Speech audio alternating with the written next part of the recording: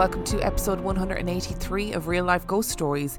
And to kick things off this week, we need to thank our newest Patreon subscribers. I would like to thank Kate Schumacher, Barry, Noni Napoleon, Patty Len, Cool Breeze, Nina Nancaro, Christy Deemer, Michelle Nicely, Laura Caprez, Tony Reeve, Megan Slater, Shannon Burrows, Aveen Cullen, Christine Taylor, Charmaine Kane, Kimberly McClurg, Adrian, Mrs. Acorn, Disco Sister, and Raphael Delator.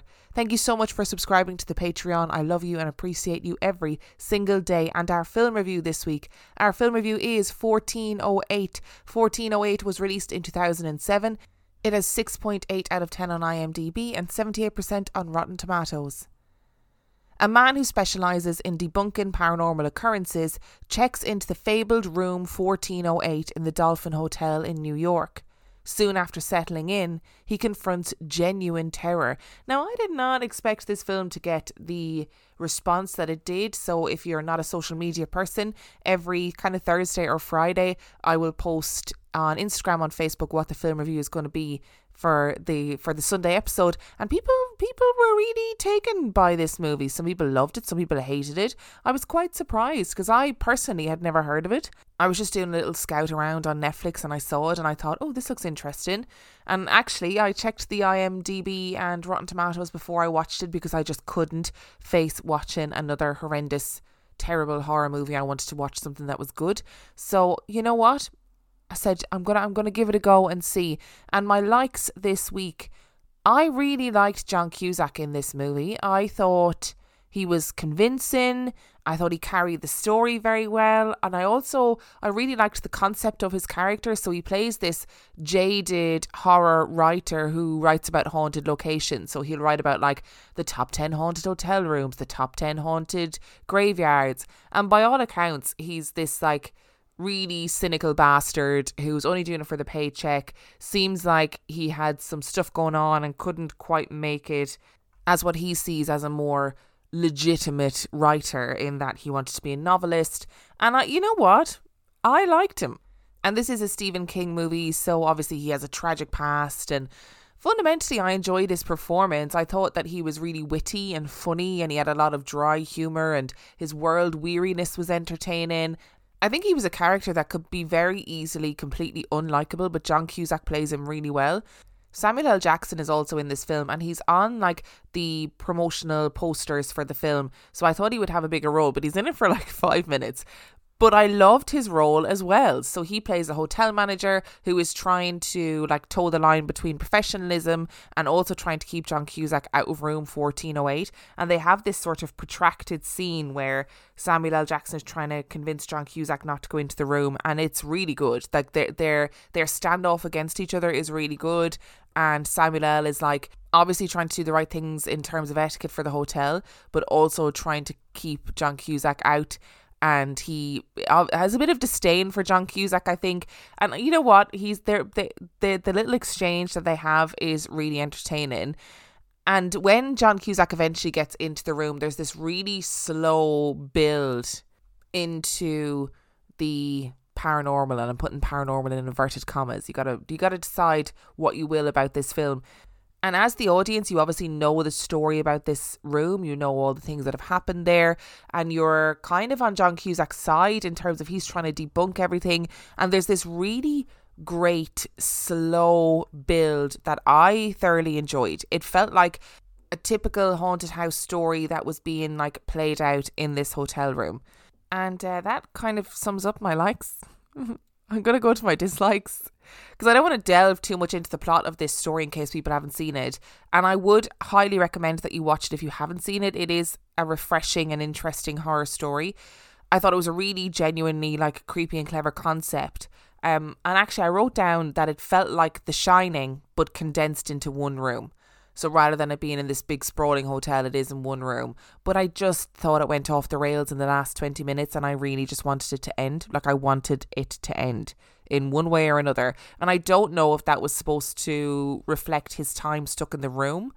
But either way, I was really glad when it was over. And just to be really clear, I understood the concept of the film, and I understood why the events in the room were playing out in the way that they were. But it just became a bit tedious, and I felt like every time something new and inexplicable was happening in the room, I was like, oh God. I just thought some of the events as well were really random and didn't really add anything to the horror aspects of the story. In a way, it gave me the same feeling as Mother. You know, that film with Jennifer Lawrence, like Mother ! Where I watched it and it was like such an assault on the senses to try and keep up. Like it was such an assault on the brain.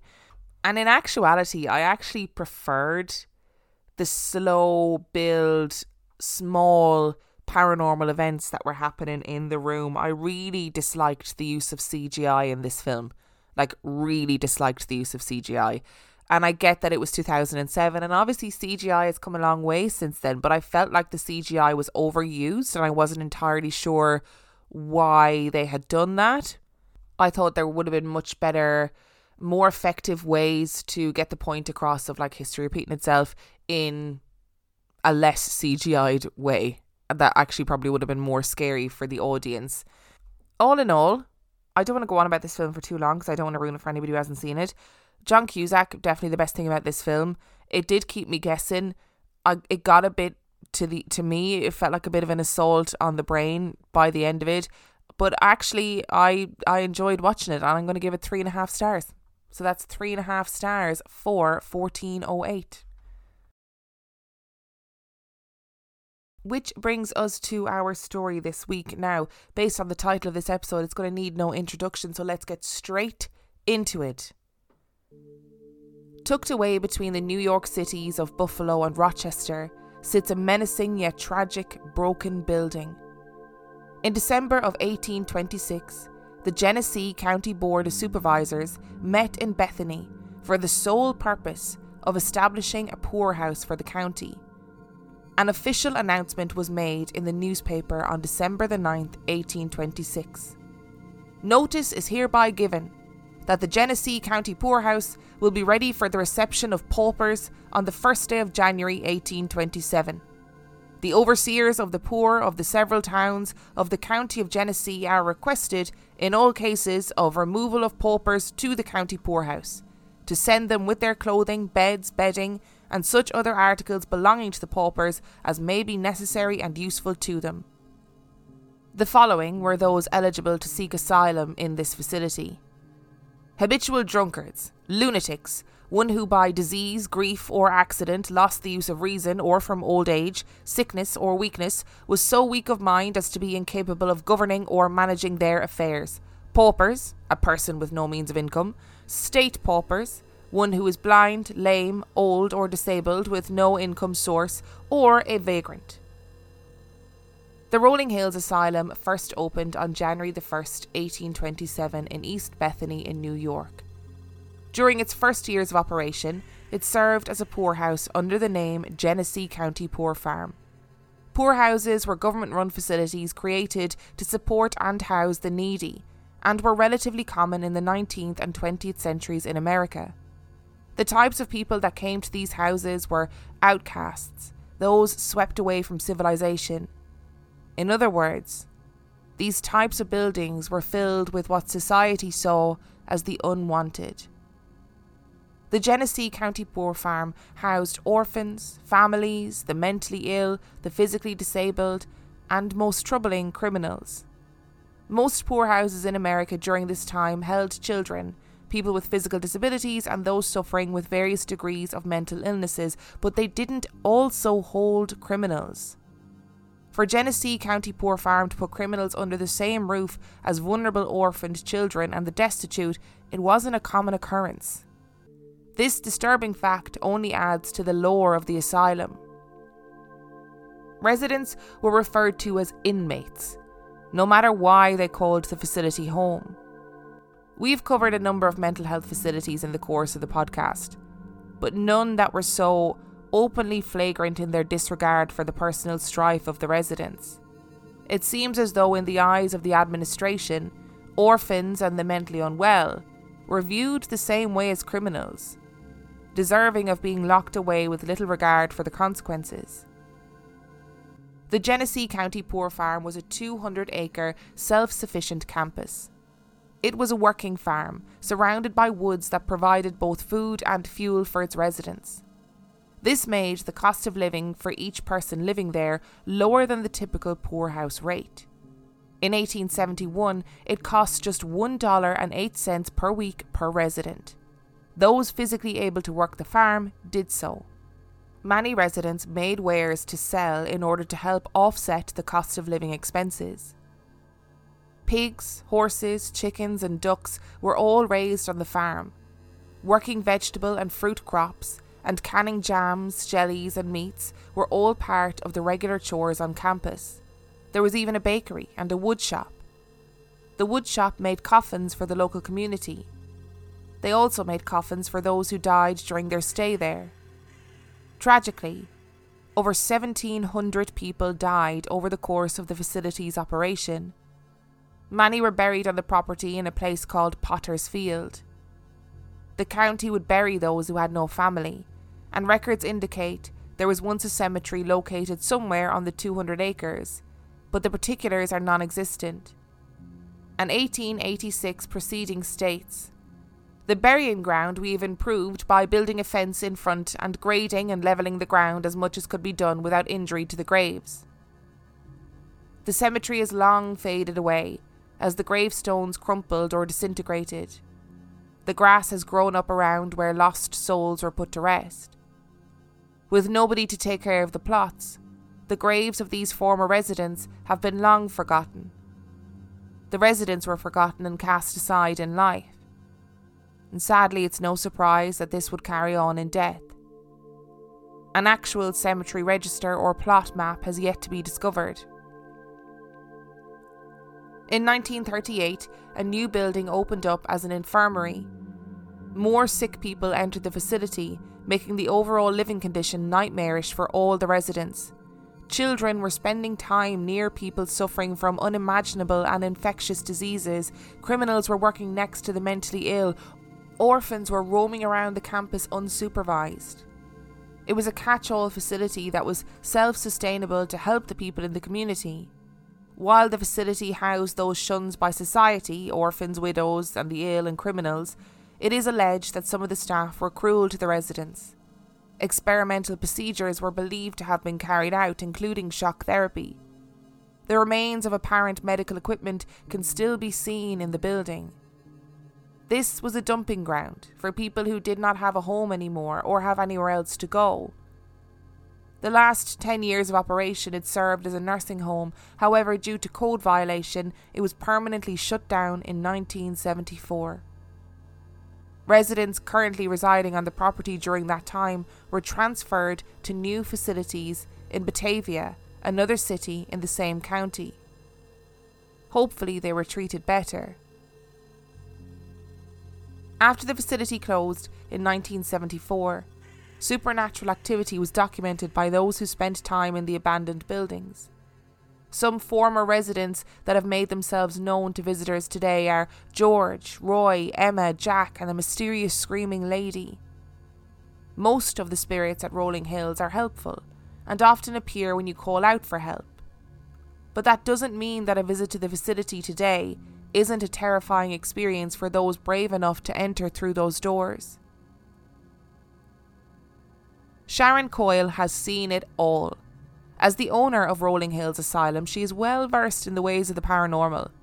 She has heard the screams, she has seen the shadows, she has felt the chills and heard the stories. Nothing scares her. Except for rats. That was a different matter altogether. Sharon had been working tirelessly to make sure that the building was safe for visitors and renovated to a point where tours were possible, and it was no easy task. Meetings with her handyman were happening almost daily, as the list of things to fix grew and grew. Sharon and her handyman stood in the infirmary, deep in conversation as they traced a crack in the wall from floor to ceiling.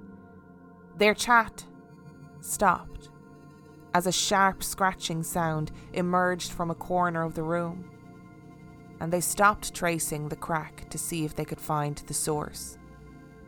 The scratching grew louder as they silently and gingerly stepped around the walls, following the sound that was like nails scraping against wood.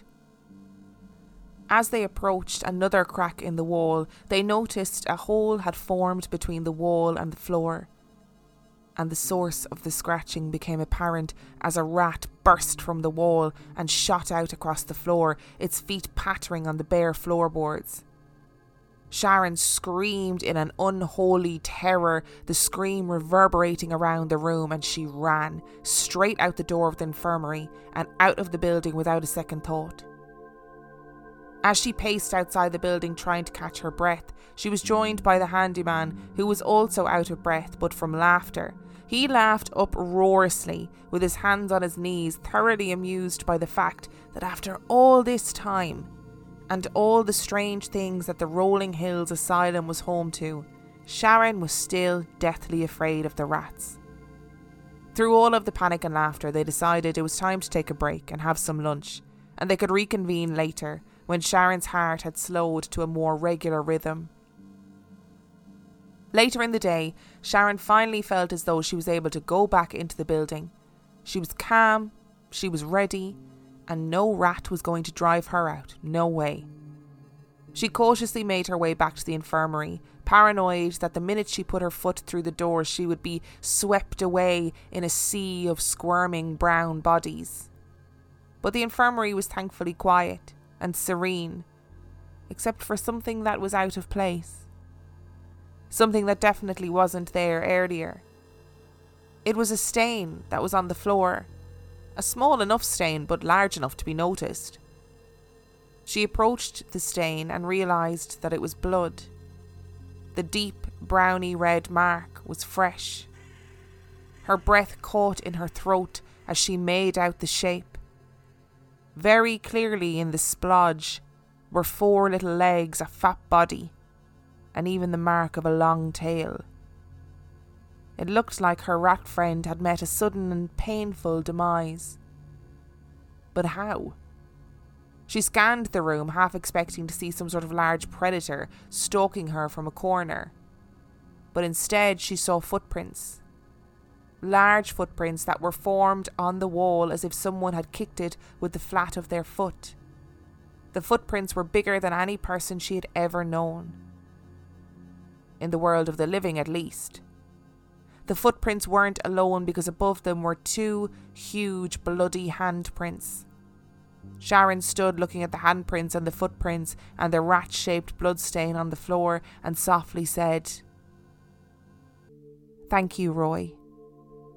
Roy Krause was afflicted with gigantism, a condition where a tumour on the anterior pituitary gland causes it to secrete too much growth hormone, and it makes you bigger.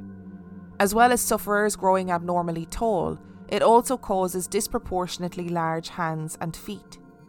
When Roy was just 12 years old, his parents dropped him off at the Rolling Hills Asylum and never came back to pick him up. Roy was nearly 7.5 foot tall. He was born on the 4th of March 1890 and he died on April the 11th, 1942. But his presence can still be felt and seen. Because Roy is partial to a photography appearance or two, as is outlined by Sharon Coyle in her own words on the Rolling Hills Asylum website. We were set up on the far side of the shadow hallway, right outside the solarium. We had all been hearing noises, footsteps, the sounds of furniture moving, distant voices, seeing shadows, all of the usual activity, including hits on the mag light and the Melmeter. I used to be the type of person who would take 300 to 500 photos a night on investigations. But owning Rolling Hills Asylum, it's impossible to keep up with the evidence, let alone have a large enough hard drive to store all of it. So now I tend to just enjoy and focus in on my personal experiences and use my camera and recorder judiciously. That being said, we kept seeing so many shadows passing back and forth across the infirmary doorway and heading down the hallway towards us, that when it became super dark I started clicking off a few photos, pretty confident that it was Roy Krause, our 7 foot tall shadow man. Roy was born on March the 4th, 1890 and passed away from a heart attack on April the 11th, 1942 at the age of 52. I encountered Roy for the first time on my first visit to Rolling Hills Asylum on June the 12th, 2008, and he has been my favourite ever since. We seem to have a special connection. I often receive EVP from him and also clear conversations from him via my Franks box. I believe that Roy was showing himself that evening in response to the earlier activities in Rolling Hills Asylum. I think he was letting me know that all was A-OK, and all of Rolling Hills Asylum's spirits were feeling safe. And while Roy spends his time roaming the corridors, it is the spirit of little Jack that spends his time roaming the tunnels deep below the asylum. In theory, this sounds terrifying, the spirit of a child roaming the pitch-black tunnels beneath the crumbling walls of an old abandoned asylum. But in reality, the spirit of Jack is described as being childlike and non-threatening. People have reported hearing him laughing, and have reported feeling him touching their legs and clothes in an attempt to get their attention. Despite the fact that the tunnels are such an ominous location, it seems that the spirit of little Jack just wants to play, and spends his afterlife ducking and diving in and out of corridors and tunnels of Rolling Hills in a desperate attempt to play with the living visitors. And as is inevitable with a place like Rolling Hills Asylum, there are numerous reports of the spectre of a nurse that haunts the building, and it is believed that her name is Emma.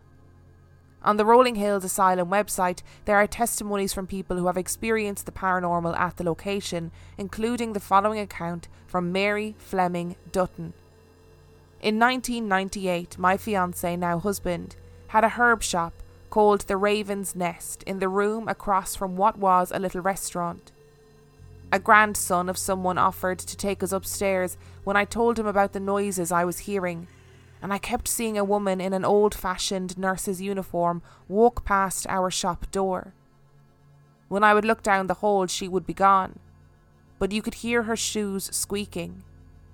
We went upstairs, and the owners had taken all of the doors off and laid them inside the rooms. My husband and the boy, I cannot remember his name, were walking beside me. I've been psychic since I fell 6 feet onto concrete, splitting my head open. I was hearing low murmuring. As we walked past the rooms, one at a time, you could hear the doors slam shut.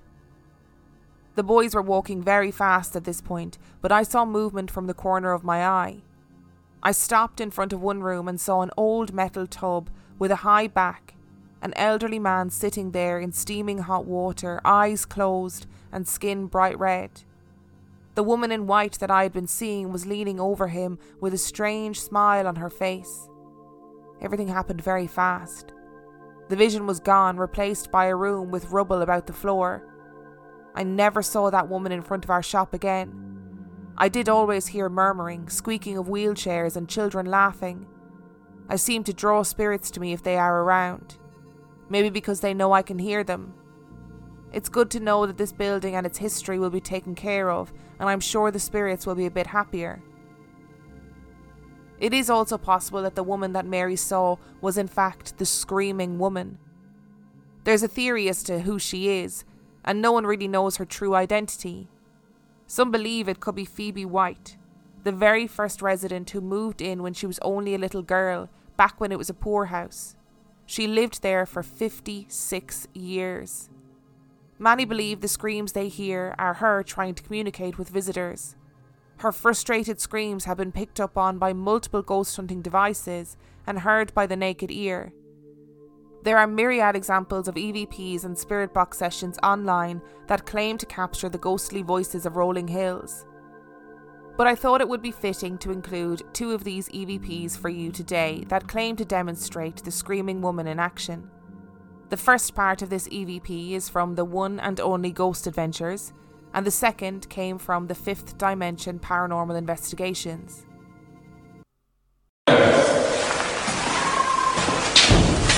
What? Did you just hear that?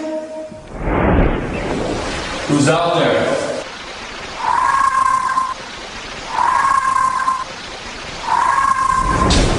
I just heard that scream.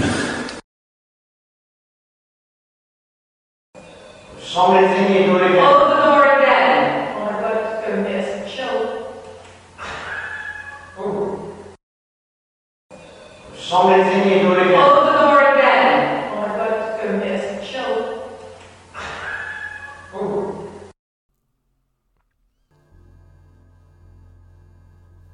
In Shadow Hallway, located on the second floor of the East Wing, people have documented seeing shadow figures.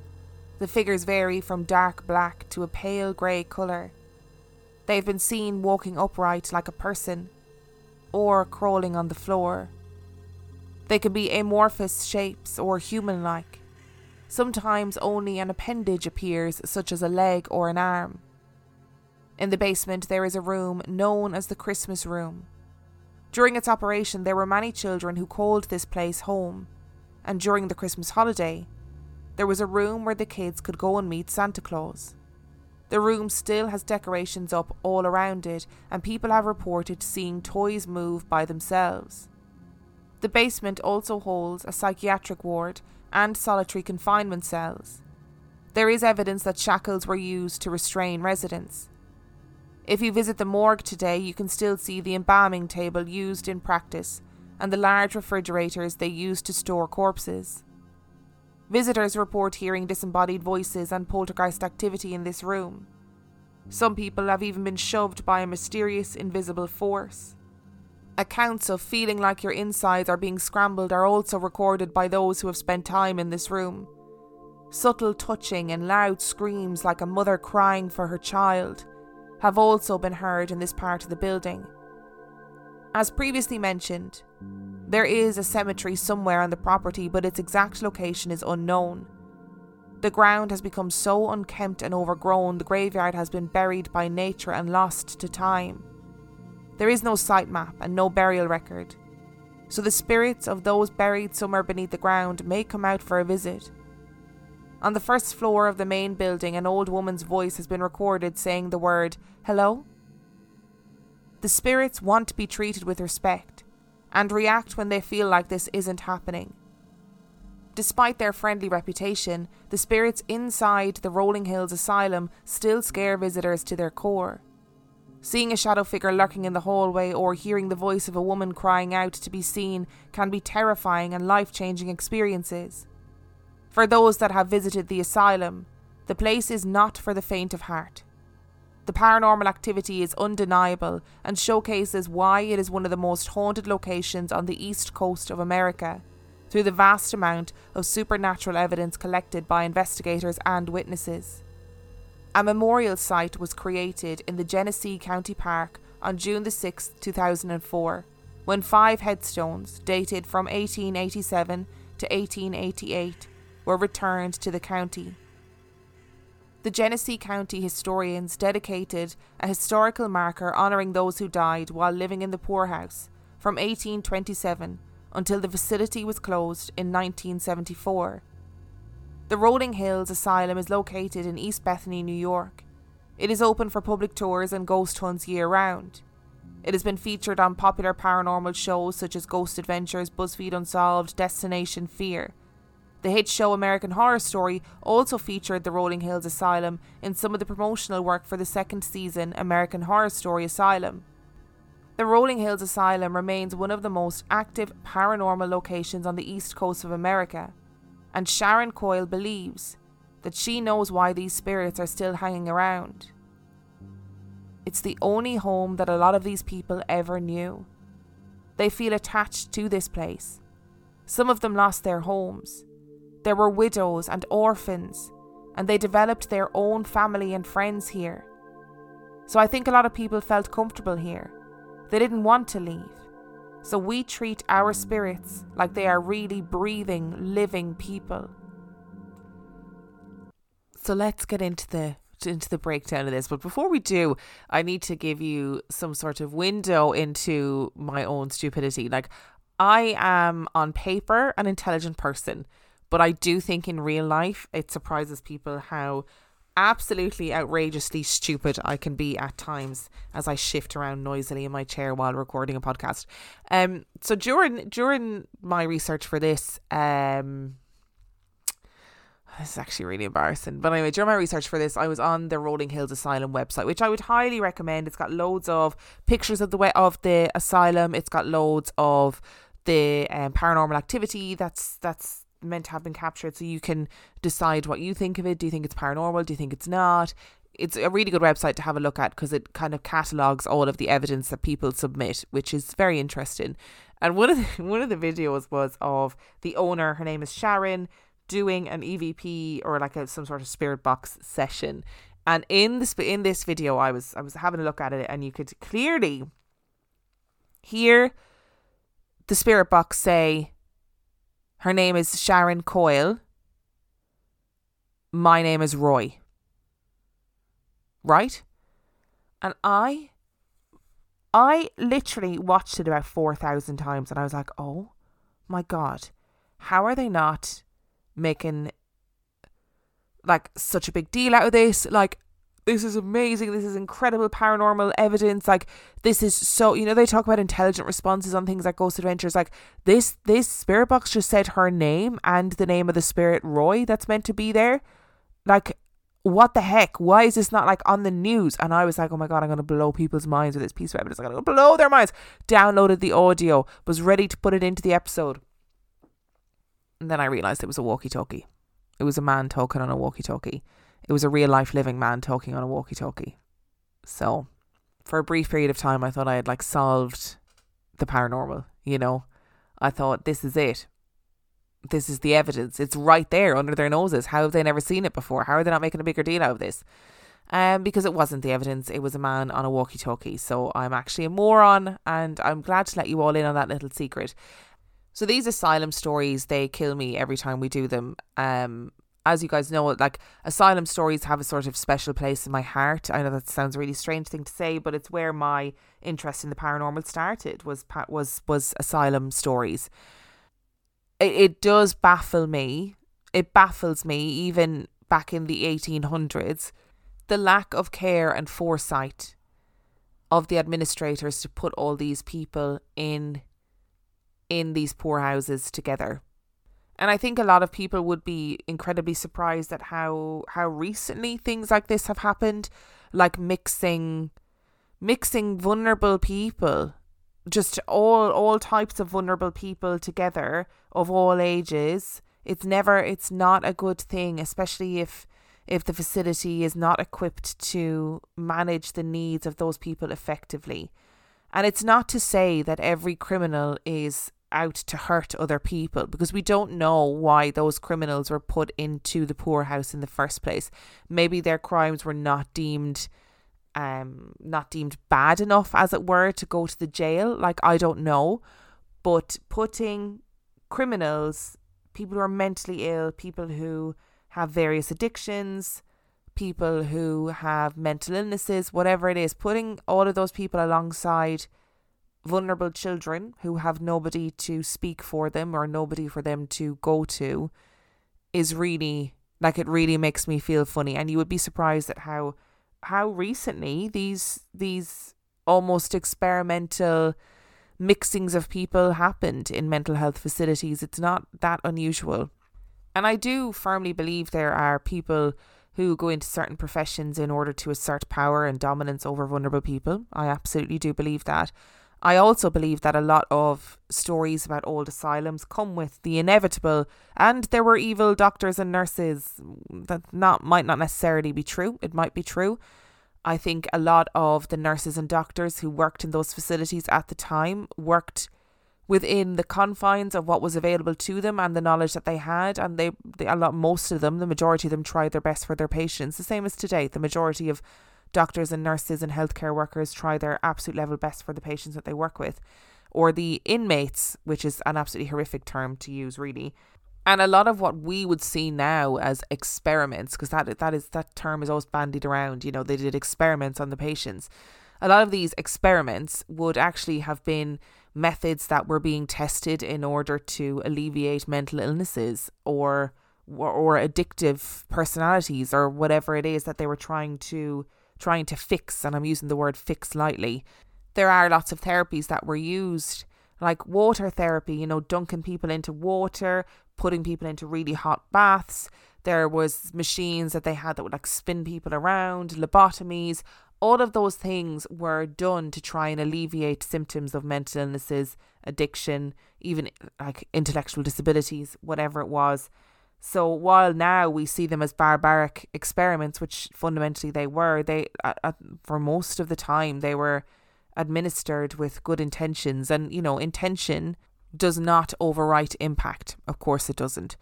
But I just think that a lot of the lore surrounding these asylums is sometimes it's exaggerated, and sometimes it is painted in a different way than maybe what it actually would have been like at the time. Now, don't for a second think that I'm saying that it was not a terrible facility, because they generally were, unfortunately. We've become a lot more caring about how we deal with people with mental health issues and our social services in society, fortunately. And these places are just inherently sad, and I say it every single time. If you have a facility like Rolling Hills Asylum, like Waverly Hills Sanatorium, like the building that I used to work in, that has seen so much tragedy and so much sadness and loss and such a mix of people in there, there's going to be a residual energy. I really firmly believe that. If you think you've got these orphans and widows who by all means are mentally well, healthy, it's going to be pretty emotionally traumatic to end up in a facility like that for all of the people who ended up there. But yet I do think it's interesting that the spirits of Rolling Hills all seem to be relatively benign, you know? There doesn't seem to be any evil shadows lurking, trying to like hurt people or scratch people or whatever. The story of Roy, even though, I mean, the idea of him killing a rat freaks the shit out of me, because if you're a spirit and you have the ability to do that, like what else do you have the ability to do?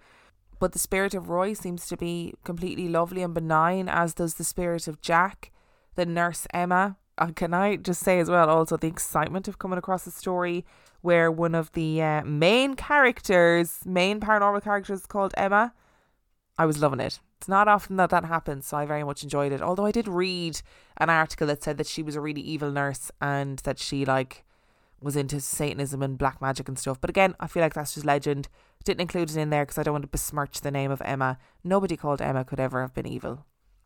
But like I said, everything seems to be relatively benign.